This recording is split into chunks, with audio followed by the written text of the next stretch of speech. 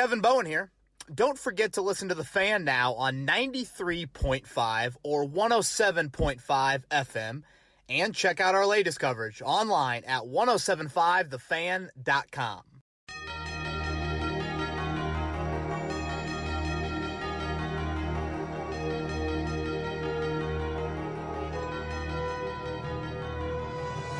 And welcome back. Another edition of Kevin's Corner. A whole lot to get to on this one. We have heard from the key decision makers, Jim Irsay, Chris Ballard, and Frank Reich over the past week or so. And now into the divisional round of games, 8 left, hoping that this weekend will provide a little bit more entertainment.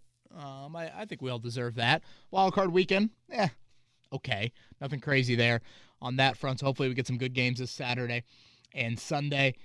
And as always, we'll have Twitter questions. We'll get to a lot of them today, and we'll continue to touch on the offseason list throughout the next couple of weeks and months. A lot of them aren't super time sensitive, so we can save some and don't need to get to all of them today. Try to keep the podcast in the offseason to, an hour, a little less than an hour. But Chris Presley, how you doing, man?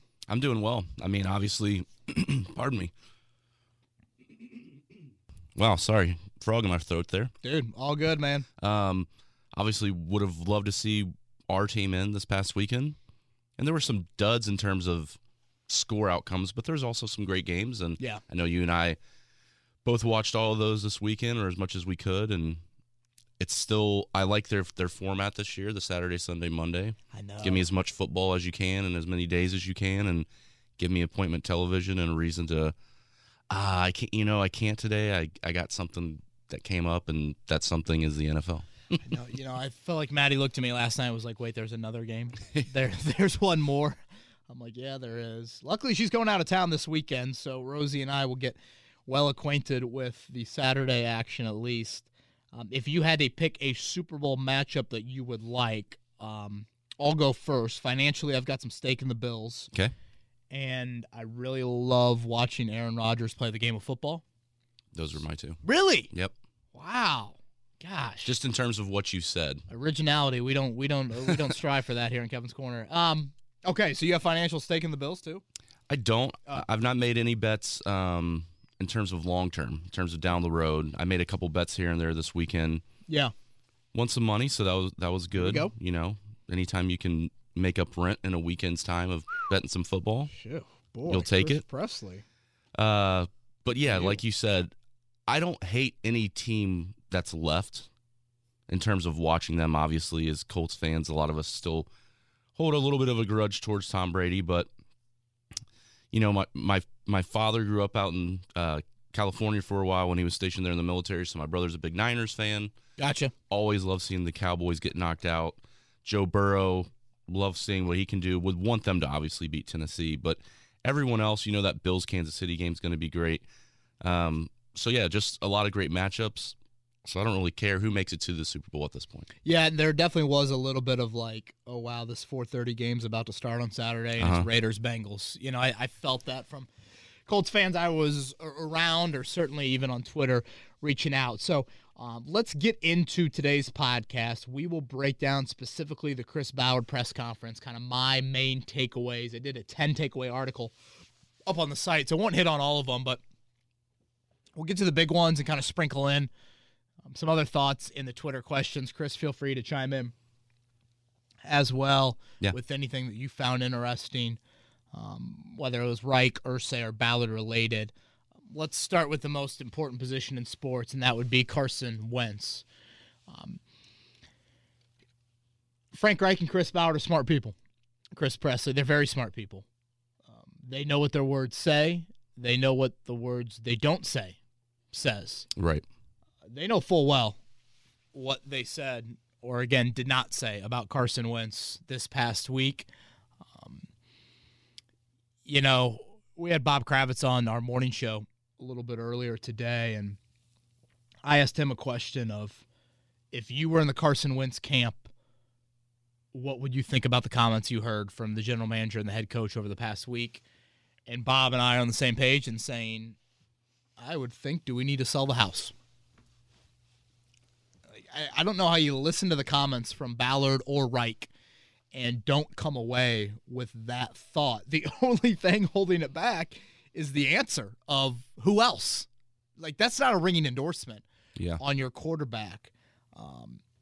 Ballard specifically, Chris, several times, he kind of began things by saying, at the time, I thought it was the right trade, and I still think that.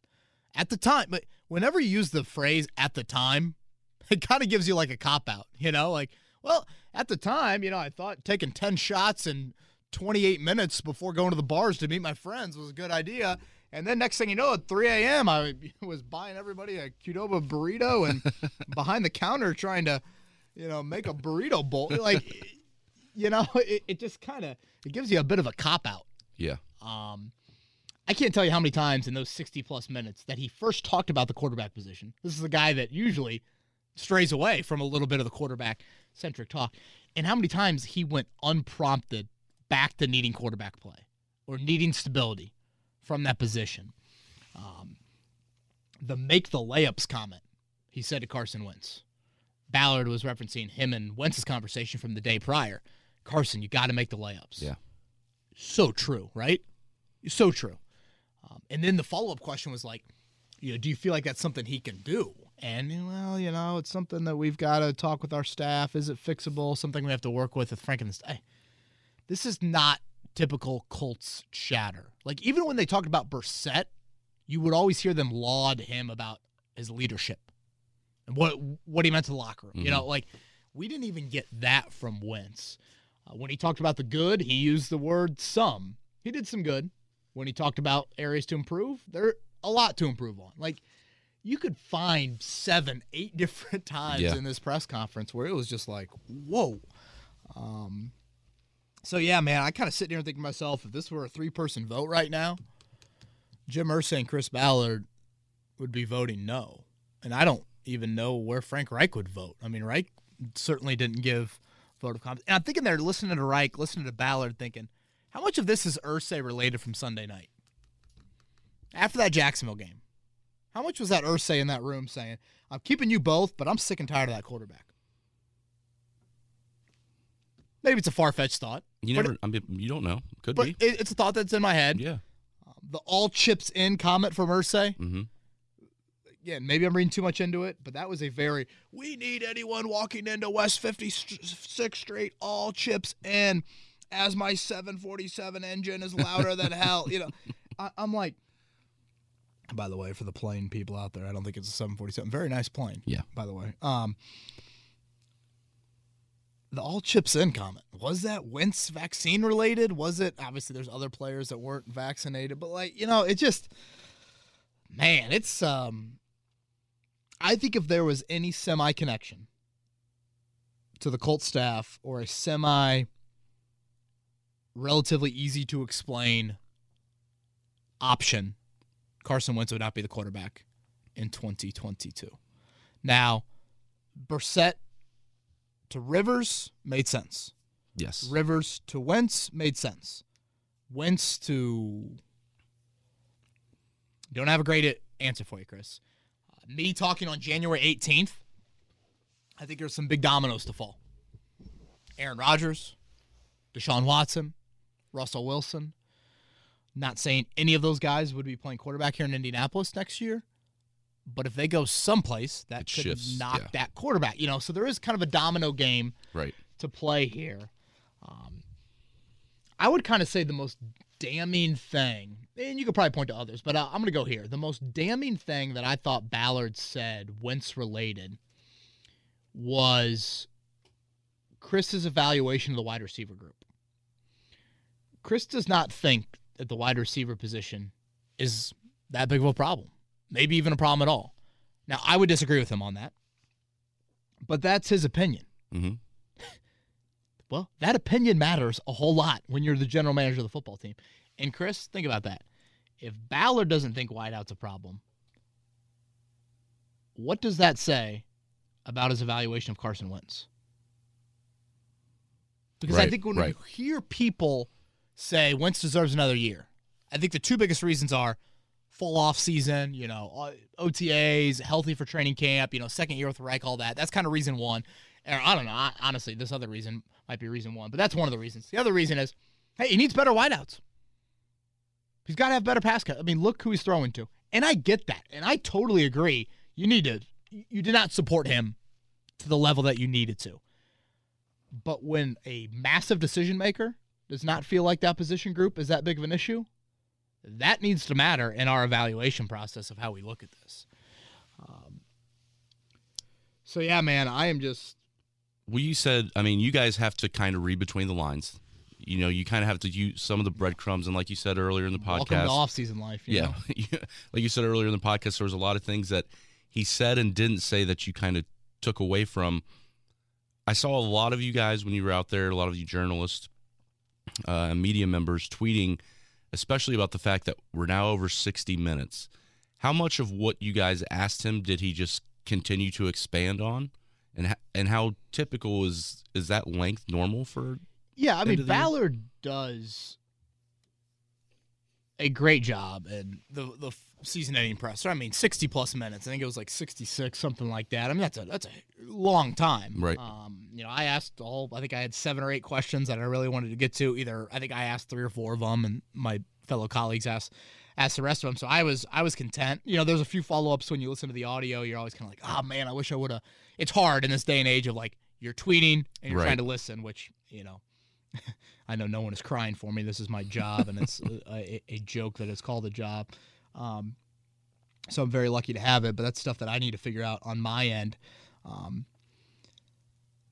I look at Ballard and say this, Chris.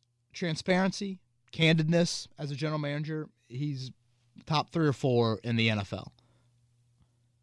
I can also sit here and critique things and evaluate things and not let his candidness and transparency cause my glasses to be rose-colored.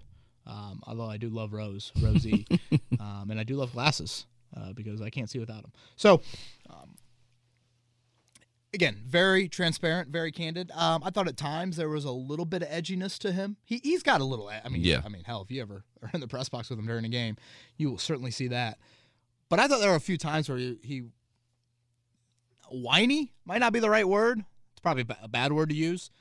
But just like none of y'all thought Michael Pittman was going to be any good. I'm thinking to myself, well, boy, I don't want to speak for everybody, but I thought a lot of people thought Michael Pittman was going to be good. There are a few of those comments where I'm like, I'm not used to Ballard kind of going down that path on an on-record sense.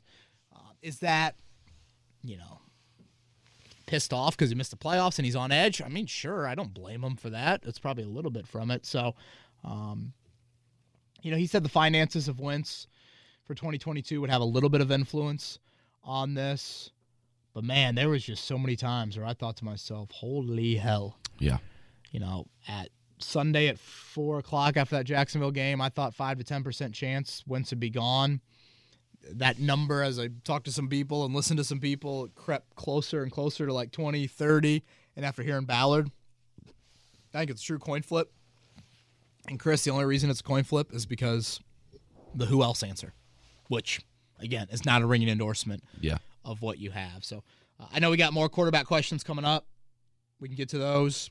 But if you are in the Carson, or if you are looking for a nice piece of property in the Zionsville area, there could be one coming available here in the next few months. It's a little stunning to say that, but again, I'll stand by what I said throughout a lot of the season and was exacerbated late in the season. I just didn't see the level of quarterback play that I think is necessary to win, which is a little bit higher standard than I think most. But and when I say win, win, baby. WIN 72 font. Tahoma is the font that I like to use on Microsoft Word for those curious. Bold. Win, baby. Win, win, win. Not on the couch and content with 9-8. Clearly, we had to get to Wentz first. Like you said, the article is on 1075thefan.com. The 10 takeaways, we're not going to get to all of them. But one of the ones you did want to touch on are 2 of the bigger needs that Ballard mentioned, and they came from each side of the ball. Yeah, let's start with tight end. He was very clear. Tight end needs work. Mo Alley Cox, he'd like to bring back as a free agent. We'll see about the Jack Doyle retirement decision. My gut says Doyle retires. I don't have a lot of intel into that, but that's just kind of what my gut's saying. And then Kylan Granson's a guy that I thought showed a couple moments as the year went on, but I still think tight end. Mm-hmm. Agree wholeheartedly with him. It needs work. Defensive line was the other one that really stood out to me. What's interesting with that one is he kind of said D-line depth over talent. Quantity over quality was the vibe that I got. Need 8 or 9. So kind of doing what they did with the offensive line, to a degree. Yeah. Yes.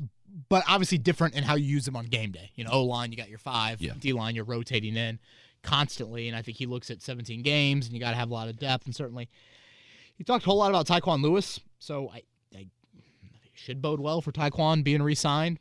Don't know if I didn't hear much of Kamoko Toure, but we'll see about that after Toure did have a career high in sacks. I understand where Ballard's coming from, quantity over quality. Like, it's a long season. The trenches have a lot of attrition. Yes. But, you also just need some studs, man. You need some horses. You can't wear people down with, a bullpen just throwing out there, lefty after lefty after lefty to get your left-handed lineup. Sooner or later, you can't rely on your defense to get ground balls and fly balls. You're going to have to strike some dudes out. You're going to have to make some just studly individual pass rush plays. So that's why I would push back on him. And he kept on saying 8 or 9. And then when I heard that, I'm thinking, well, why not bring back Autry? If depth is this big of a focus, why wasn't a versatile, proven piece who, when I talk about guys that kind of have some edge to them, might not check every single blue character box that you want? I think Autry's one of those guys. And again, I think that locker room needs it. Do you want 53 of them? Probably not. But do you need a few that's going to push some buttons? I think Autry does that in his own kind of unique way. Yeah. So, yeah, pass rush, he mentioned that several times, needs to improve. So, I did want to mention those two needs. Cornerback, he would like to get a little bit better there. He did point out the Colts played man-to-man a little bit more late in the year, which he was happy with, and I would agree with. But, yeah, if I had to kind of put two needs above the rest, again, in Ballard's eyes, I would say it's tight end and the depth along the defensive line. You mentioned it a little bit earlier talking about Carson Wentz. The last one you want to talk about in terms of takeaways that Ballard mentioned was the wide receiver room. Chris, it's he describes wideout like you've left the leftovers in the microwave and just kind of forgot about them. And then you get there and you're like, oh, boy, this isn't at the degree that I would like it to be. Mm-hmm. Do you eat it or do you heat it up again? What do you do at that point? His stressing of the need at wide receiver seemed lukewarm at best. And again, if you're Carson Wentz, you don't love hearing that. It's just weird to me. You guys have heard me talk about what I think about wideout. The final 4 teams in the AFC last year, final 4 teams in the NFL, the wideouts. How about let's look at the teams playing on Saturday, Chris? Saturday and Sunday. But let's just start on Saturday. Cincinnati, Jamar Chase, and their other wideouts. Boyd and Higgins, right. Yeah. Tennessee, A.J. Brown. The second game, Green Bay, Devontae Adams. San Francisco, Deebo Samuel. Sunday, Odell Beckham, Cooper Kupp, Mike Evans. Unfortunately, Chris Godwin can't play. Right. And then you look at the final game of the weekend, Stephon Diggs, Tyreek Hill. Those teams, all 8 of them, superior, vastly superior to what you have at the wide receiver position. He's never been a wideout guy. Never been one. And it's always been puzzling to me. Is it faith in Frank Reich scheming things up?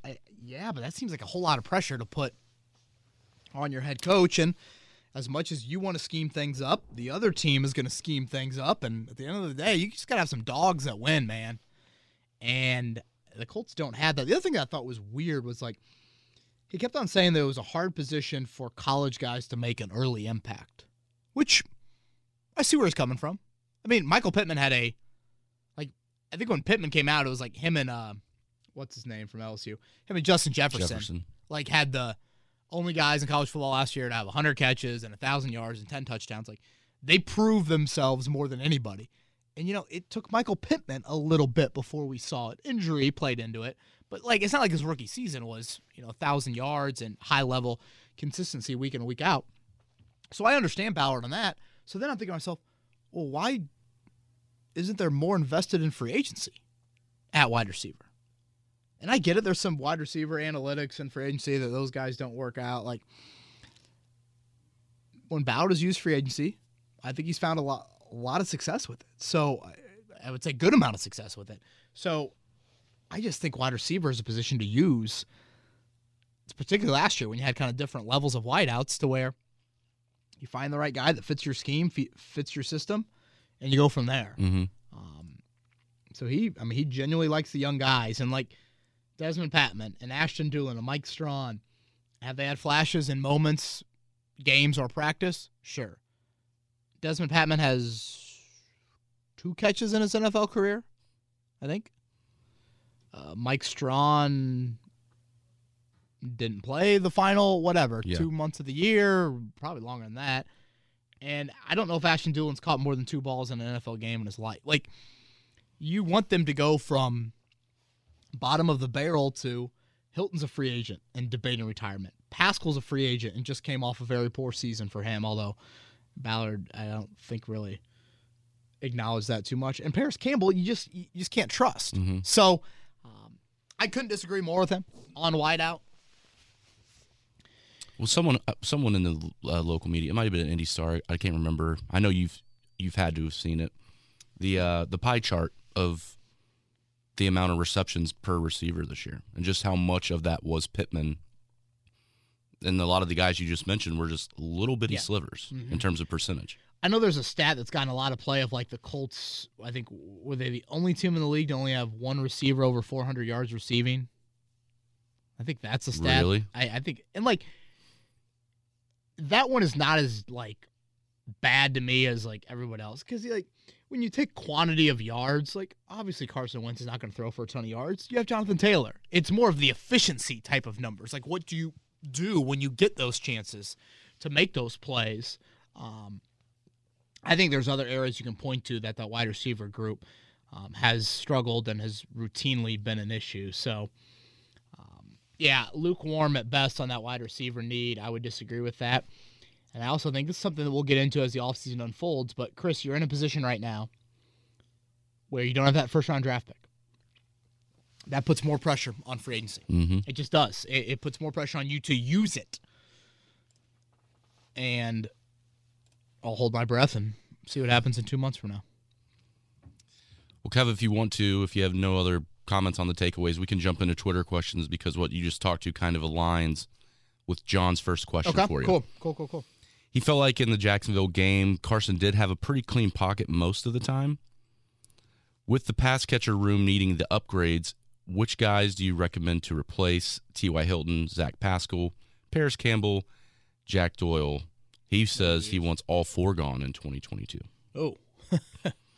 Okay, so there. A full overhaul. Boy, that sounds like a Madden video game franchise. I know a lot of people have probably seen this by now. Have you watched the Kurt Warner video on Carson Wentz? No. Basically, it's Warner breaking down specifically the Jacksonville game. If you're a believer in Carson Wentz and you want to still be a believer in Carson Wentz, don't watch the video. That's my advice. We're trying to have Kurt Warner on the morning show just to kind of get more of his insight into it. Basically, it's a lot of like eyes.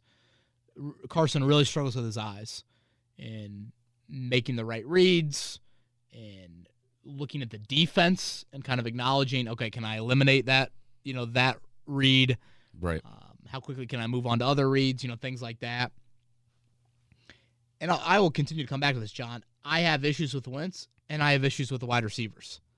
Like, I think everyone wants to be, that's bullshit. He didn't have any wideouts, or Carson sucks, and these wideouts are fine. Guys, it can be both. It doesn't have to be just one or the other. As far as replacing all 4 of those, I mean, hell, you might get your wish on, 2 or 3 of them? Mm-hmm. I don't see what cutting Campbell does. I mean, he's making $1 million next year. if you have Paris Campbell at $1 million for 10 games, it's probably better than contributing $1 million somewhere else. So I'm not in like the must-cut Paris Campbell sort of things. We'll get into free agents down the road. But Chris, it does kind of bring up a point. Like if you don't have Hilton, you don't have Doyle. Mm-hmm. Pittman, okay, he's now in that number one wideout sort of attention role. But outside of that, Allie Cox, you're asking to make a huge jump. Granson, you're asking to make a huge jump. Wideout-wise, Doolin, Patman, Strawn, whoever else you want to throw. Like, you're asking guys to blossom into roles they haven't been asked to do. How do they react to that? Good or bad? I think that's a question mark as well. Yeah.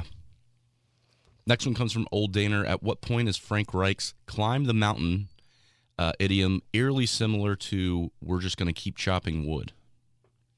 Ballard loves the climb the mountain one. Reich loves that, doesn't he? Mm-hmm. I've climbed Camelback Mountain. That's probably the extent of my climbing of mountains. Have you climbed anything? No. Yeah. I climbed the wall of Galleons once when I was younger. See, I'm scared of heights, so I was always I'm scared of heights do too. I think I was like when I was still young enough to where I didn't really.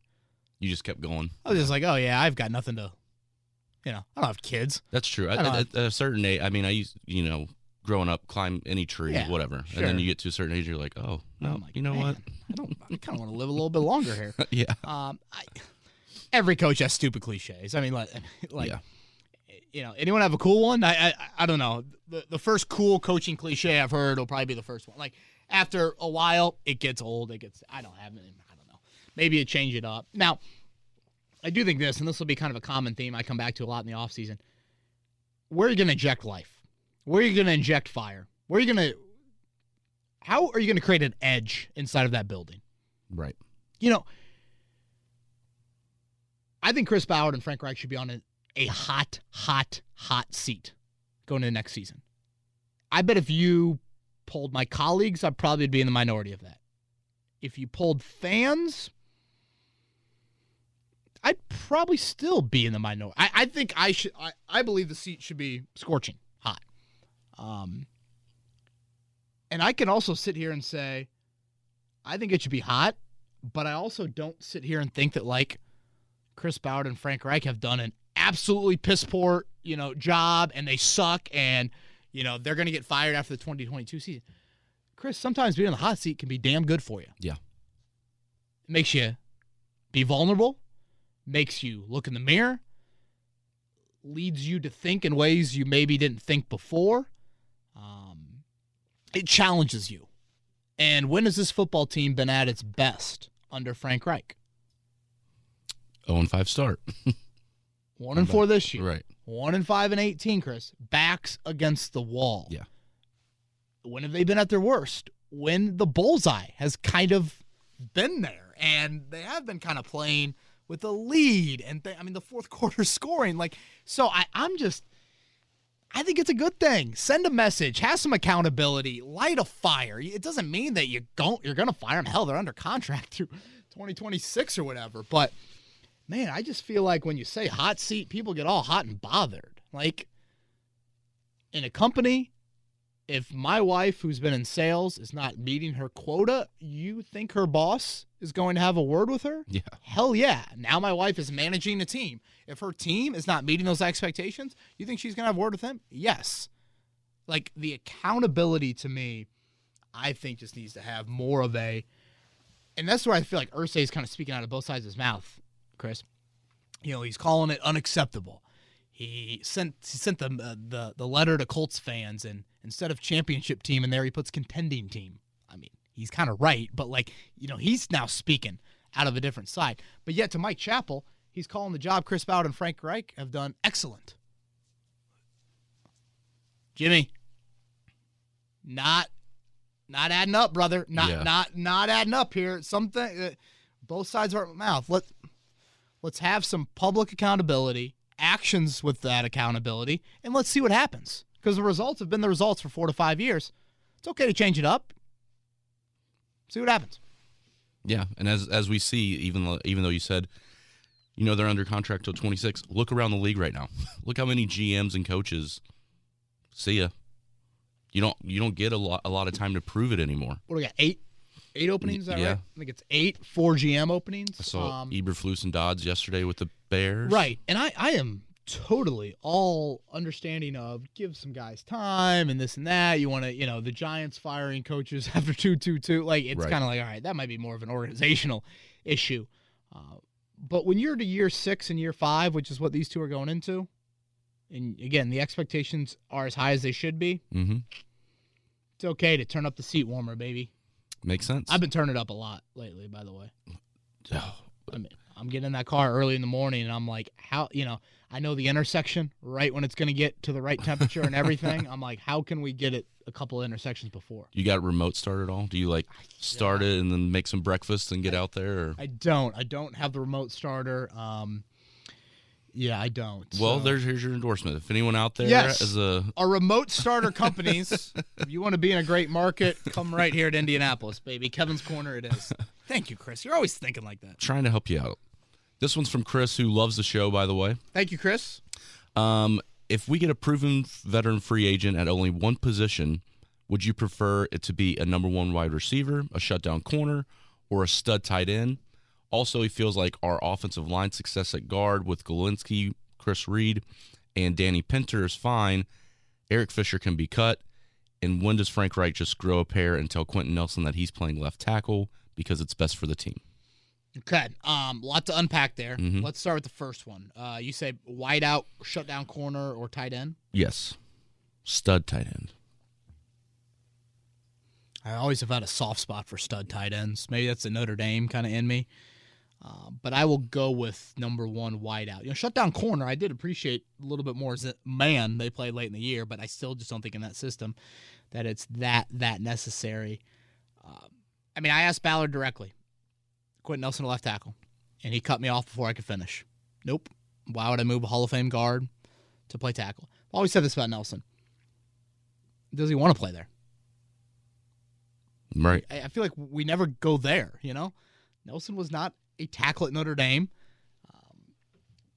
And I can easily hear people say, okay, if he doesn't want to play tackle, then we're not paying him tackle money. All right, fine. But that's like an element to this that you have to factor in. There's no guarantee that Nelson's just going to go to tackle and play well. Glowinski is a free agent. We should note that. And Reed, actually, is a free agent as well. But Quentin Nelson is staying at left guard. Earlier, the question from John. John thought the Carson Wentz pocket was pretty clean. Mike disagrees. He feels like, one, the pass rush was non-existent against the Jaguars. And then he says that the O-line looked like a bunch of scrubs that we took off the street. Where do you think we go from here? We have the same questions last year as we do now, and how does that make Chris Ballard look? Yeah, it's not good. I think someone asked Ballard specifically about, I think Chat might have asked him about that, and he kind of nodded his head like, yeah, we do have the same question. I think people have often heard me on the Beers with Bowen say this.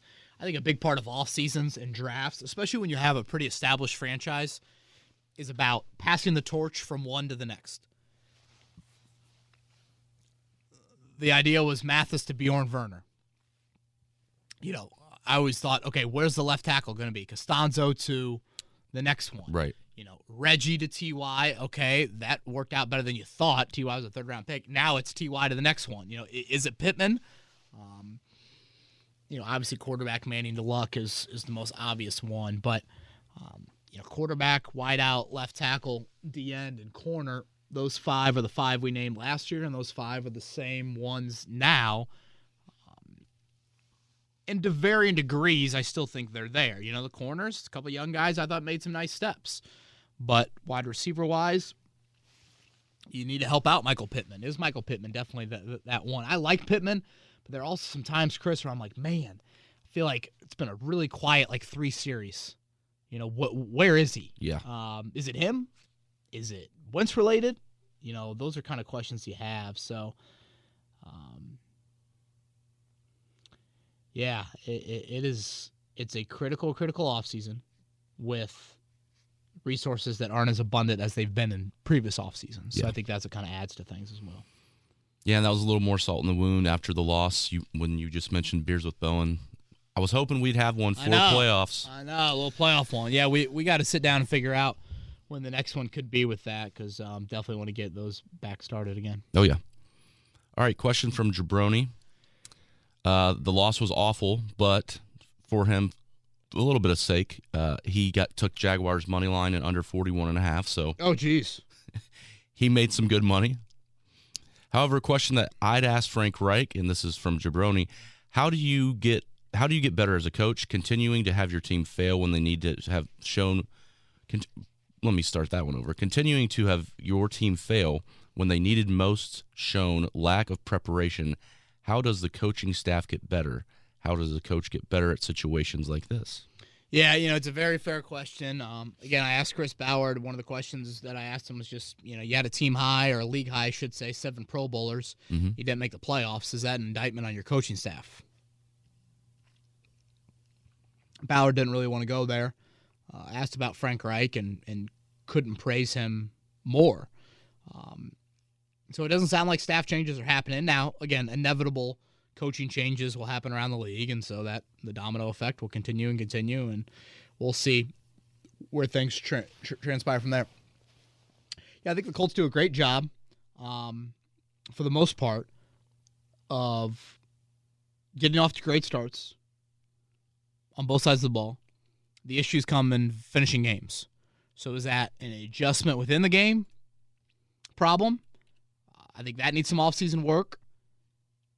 Defensively, and again, this is under the Frank Reich watch, the development, particularly of your defensive line, has lacked. So I think that is an area that I would explore as well. And I just think if you're Frank, open-minded, it's great to have a close family tree of, I talked to Tony Dungy this day. Well, okay. Are there other peoples that might have different views than Tony Dungy on how you need to go about things?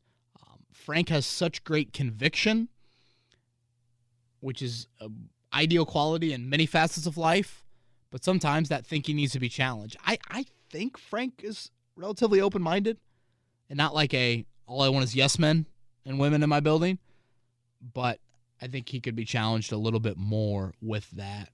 And you guys have heard me say this before. I also think when you're on game day specifically, when you're so into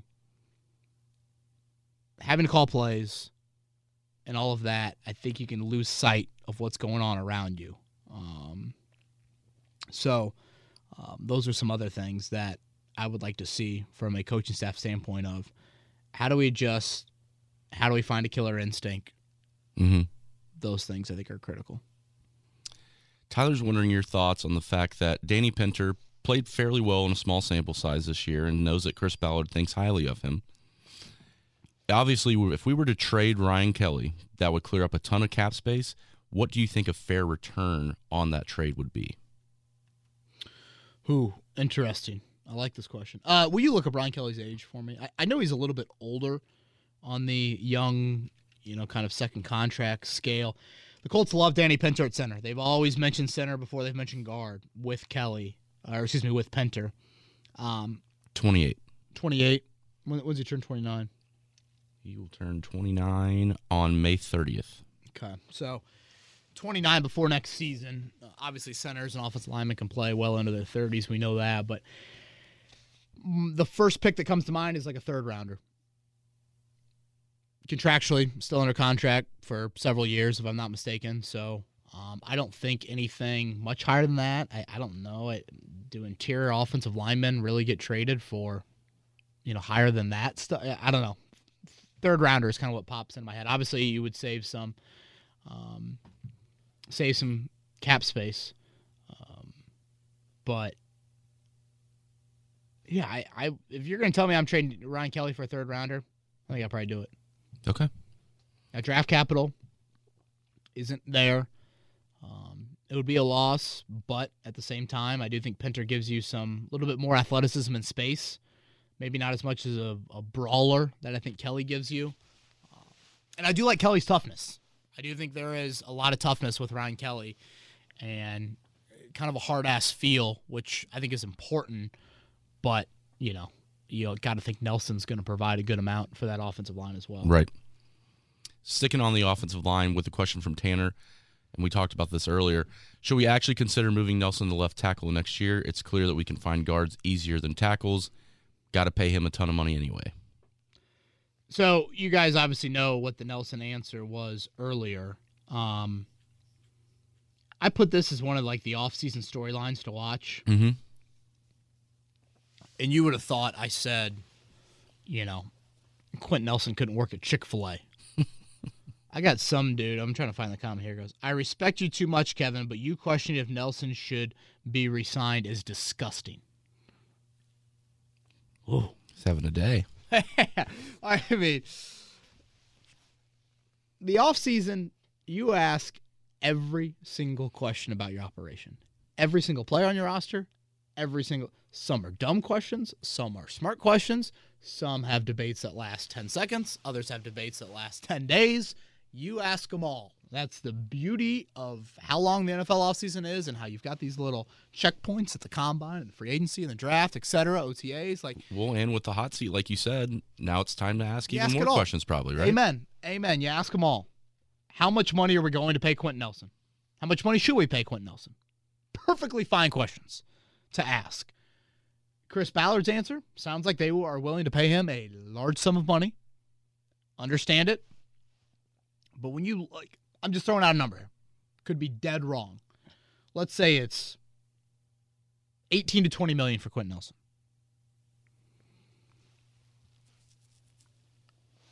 Is that 10 million that could go to another wideout?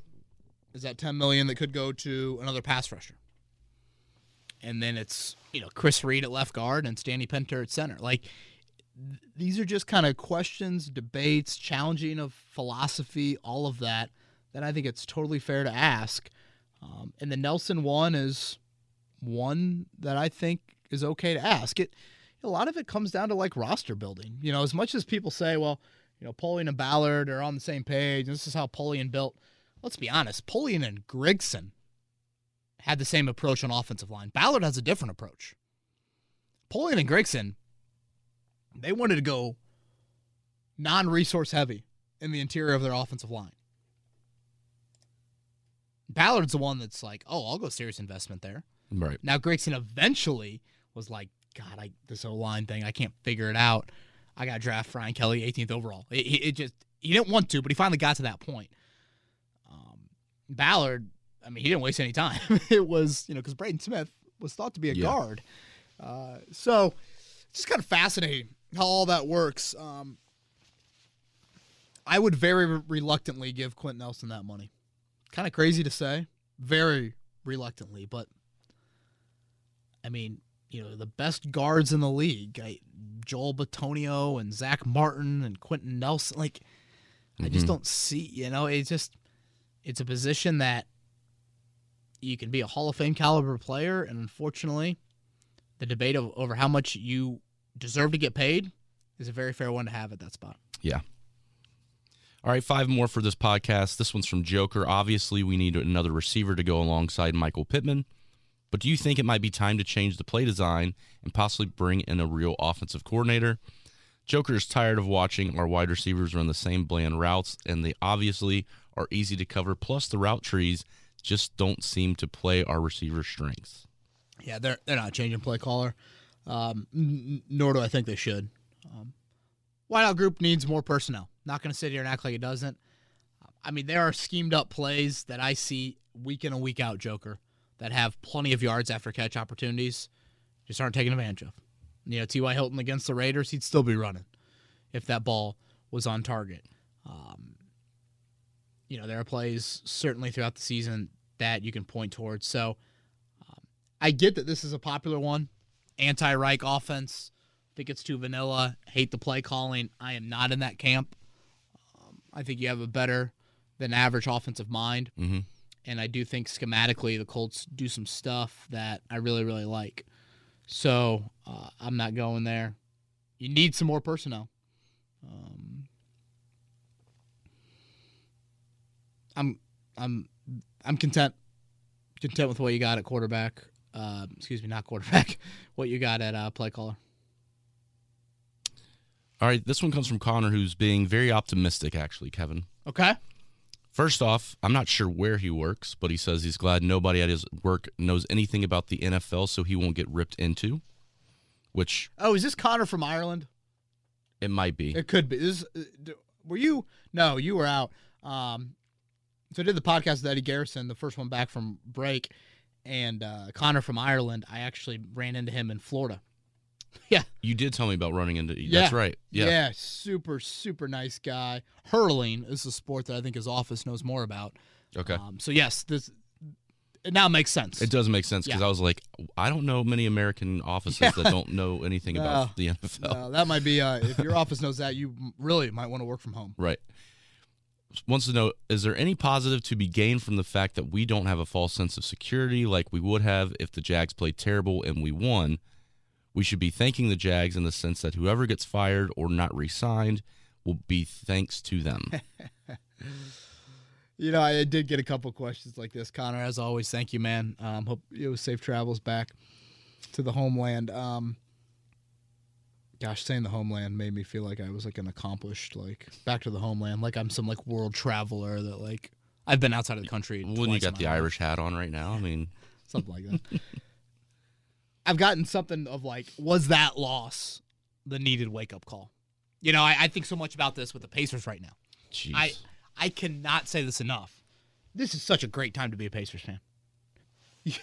Here comes change, folks. Finally change. Finally, and I guess there is some wishful thinking here. I'm assuming change is going to happen.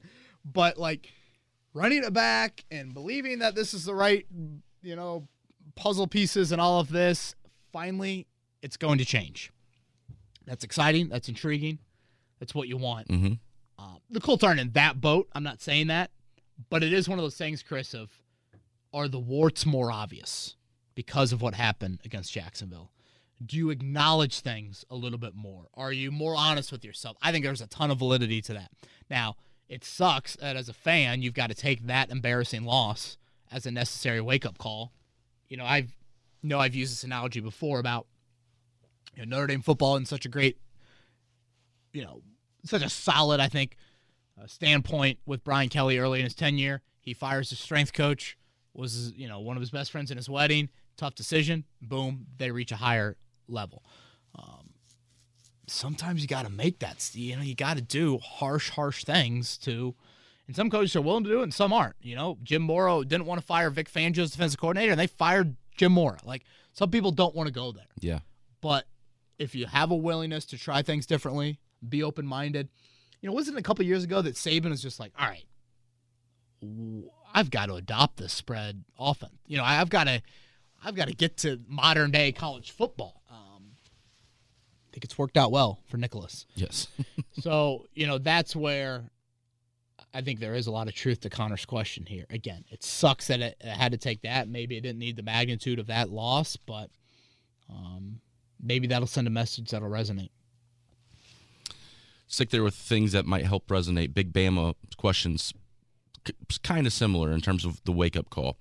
Not just against the Jaguars, but if what happened this season won't wake up Chris Ballard to go get a good playmaker, an elite playmaker at the skill positions on both sides of the ball to maintain success in this league, will anything wake him up, or will he just be stubborn where he's not going to tweak anything even though he's getting the same result, which is to get to the playoffs maybe and have a chance to win a game, but not a serious contender?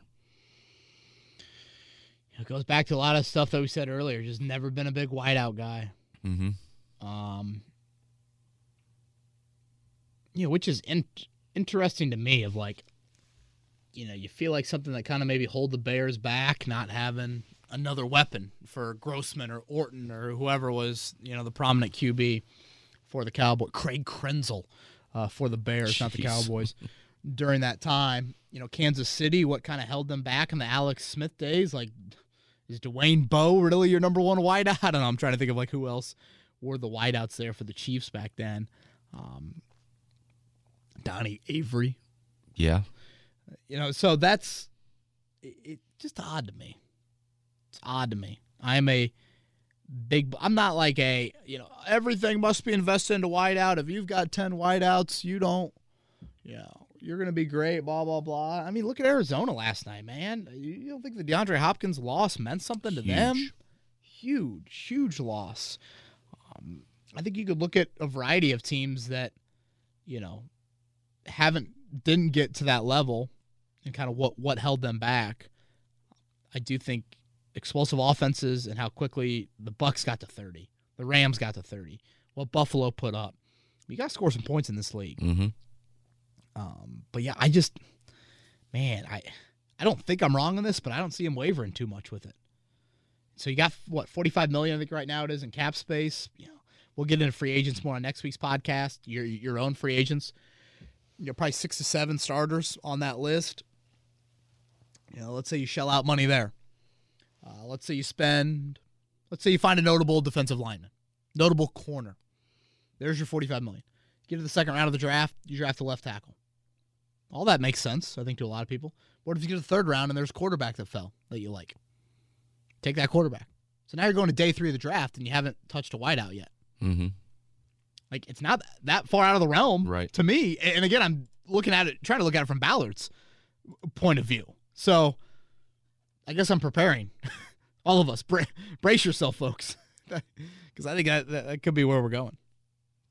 This next one comes from Jason. If Miami goes after Deshaun Watson during the offseason, do you think Tua Tagovailoa could be had for 2 second-round picks? And if so, is he an upgrade over Carson Wentz in your opinion? What do you think? 2 second-rounders, is that right for Tua? I would say the Dolphins would disagree because they just fired their head coach. Yeah, it sounds like it was a Tua Flores disconnect, or at least that played into it. What was he, number 5 overall pick? I believe so. So yeah, I mean, it's who does the new head coach is going to have probably a big say in that, right? Because the whole Deshaun Watson I heard was because of Flores. Like Flores, right. There was a big recruiter in Watson. I'm not the biggest Tua guy. Probably more injury related. I know his play on the field, even when he's been healthy, has not been at the level that you would want it to. I know Saban praised him a whole lot when he came out. I don't think Saban does that just to do it, really. He does have, when he is in rhythm, I think it is kind of a quicker rhythm, a little bit of a methodical kind of dink and dunk game. I probably would not do it, which Jason is really saying something, because I'm a guy that loves to look into younger quarterbacks and higher ceilings and, reasons to grow, room for growth, I should say. Like, all of that I think is pretty interesting, but I would say no on Tua. Okay. All right, 2 more. This one's from Steven. Ever since Tony Dungy, Jim Irsay believes that a nice guy as a head coach and a good culture is the blueprint.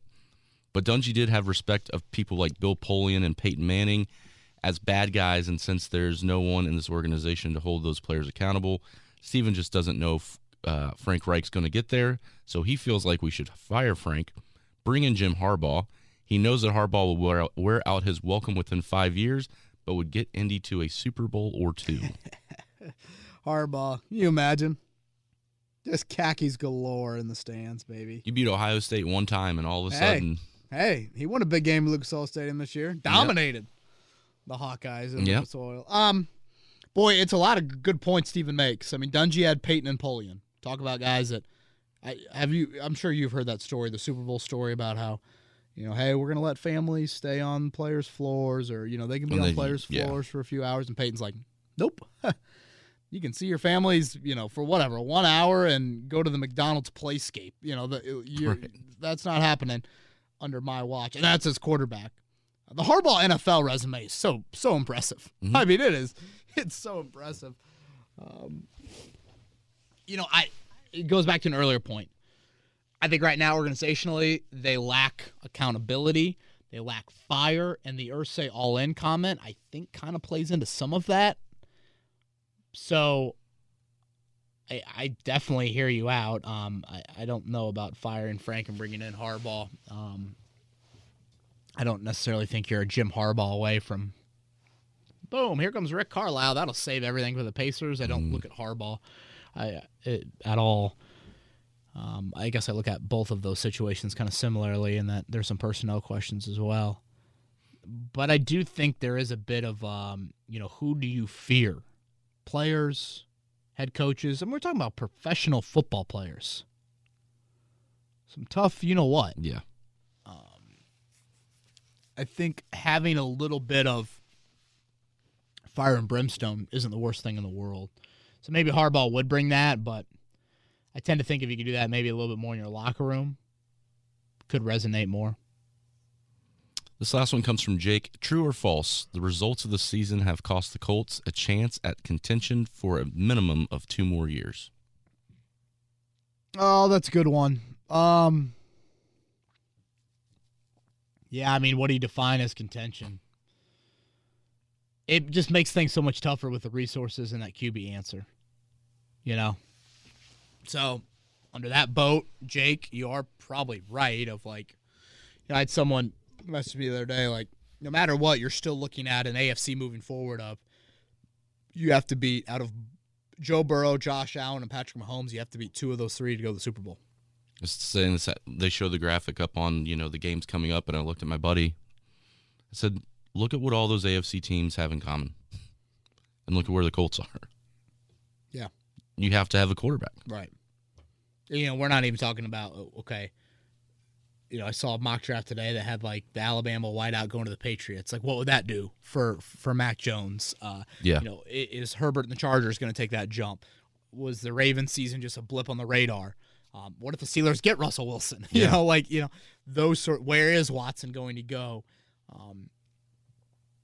Yeah, this was a big kick in the you-know-what season. Just losing the first-round pick, no answer on Wentz.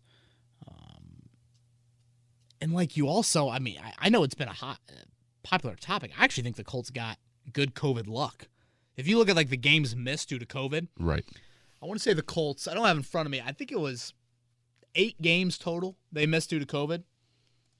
Their entire roster, which I think was the 3rd fewest in the NFL.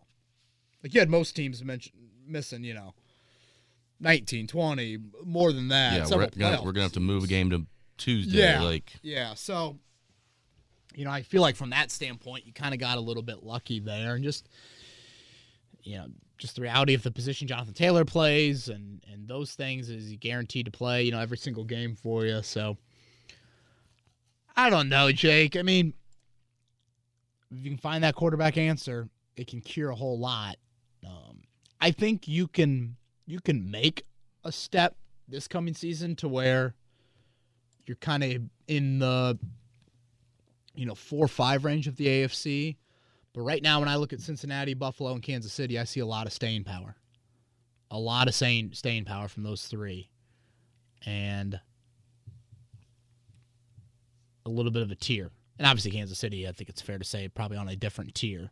Hopefully Buffalo can get on that tier for my financial stake. But yeah, this is a really tough one in terms of now the resources you have, where you're at, utilizing those resources. Do you get to a point now where are you running it back with Eric Fisher at left tackle? I heard a little bit of that from the Chris Ballard presser. What positions are you deciding just need to patchwork? We can Band-Aid there, and we'll kind of come back and address that the next offseason. If you run it back with Wentz for a year, and then you get to next year, and the decision's no, then where are you going at quarterback? Yeah. Is that having, the first-round pick to where you go ahead and find something there? So, yeah, that's a good question.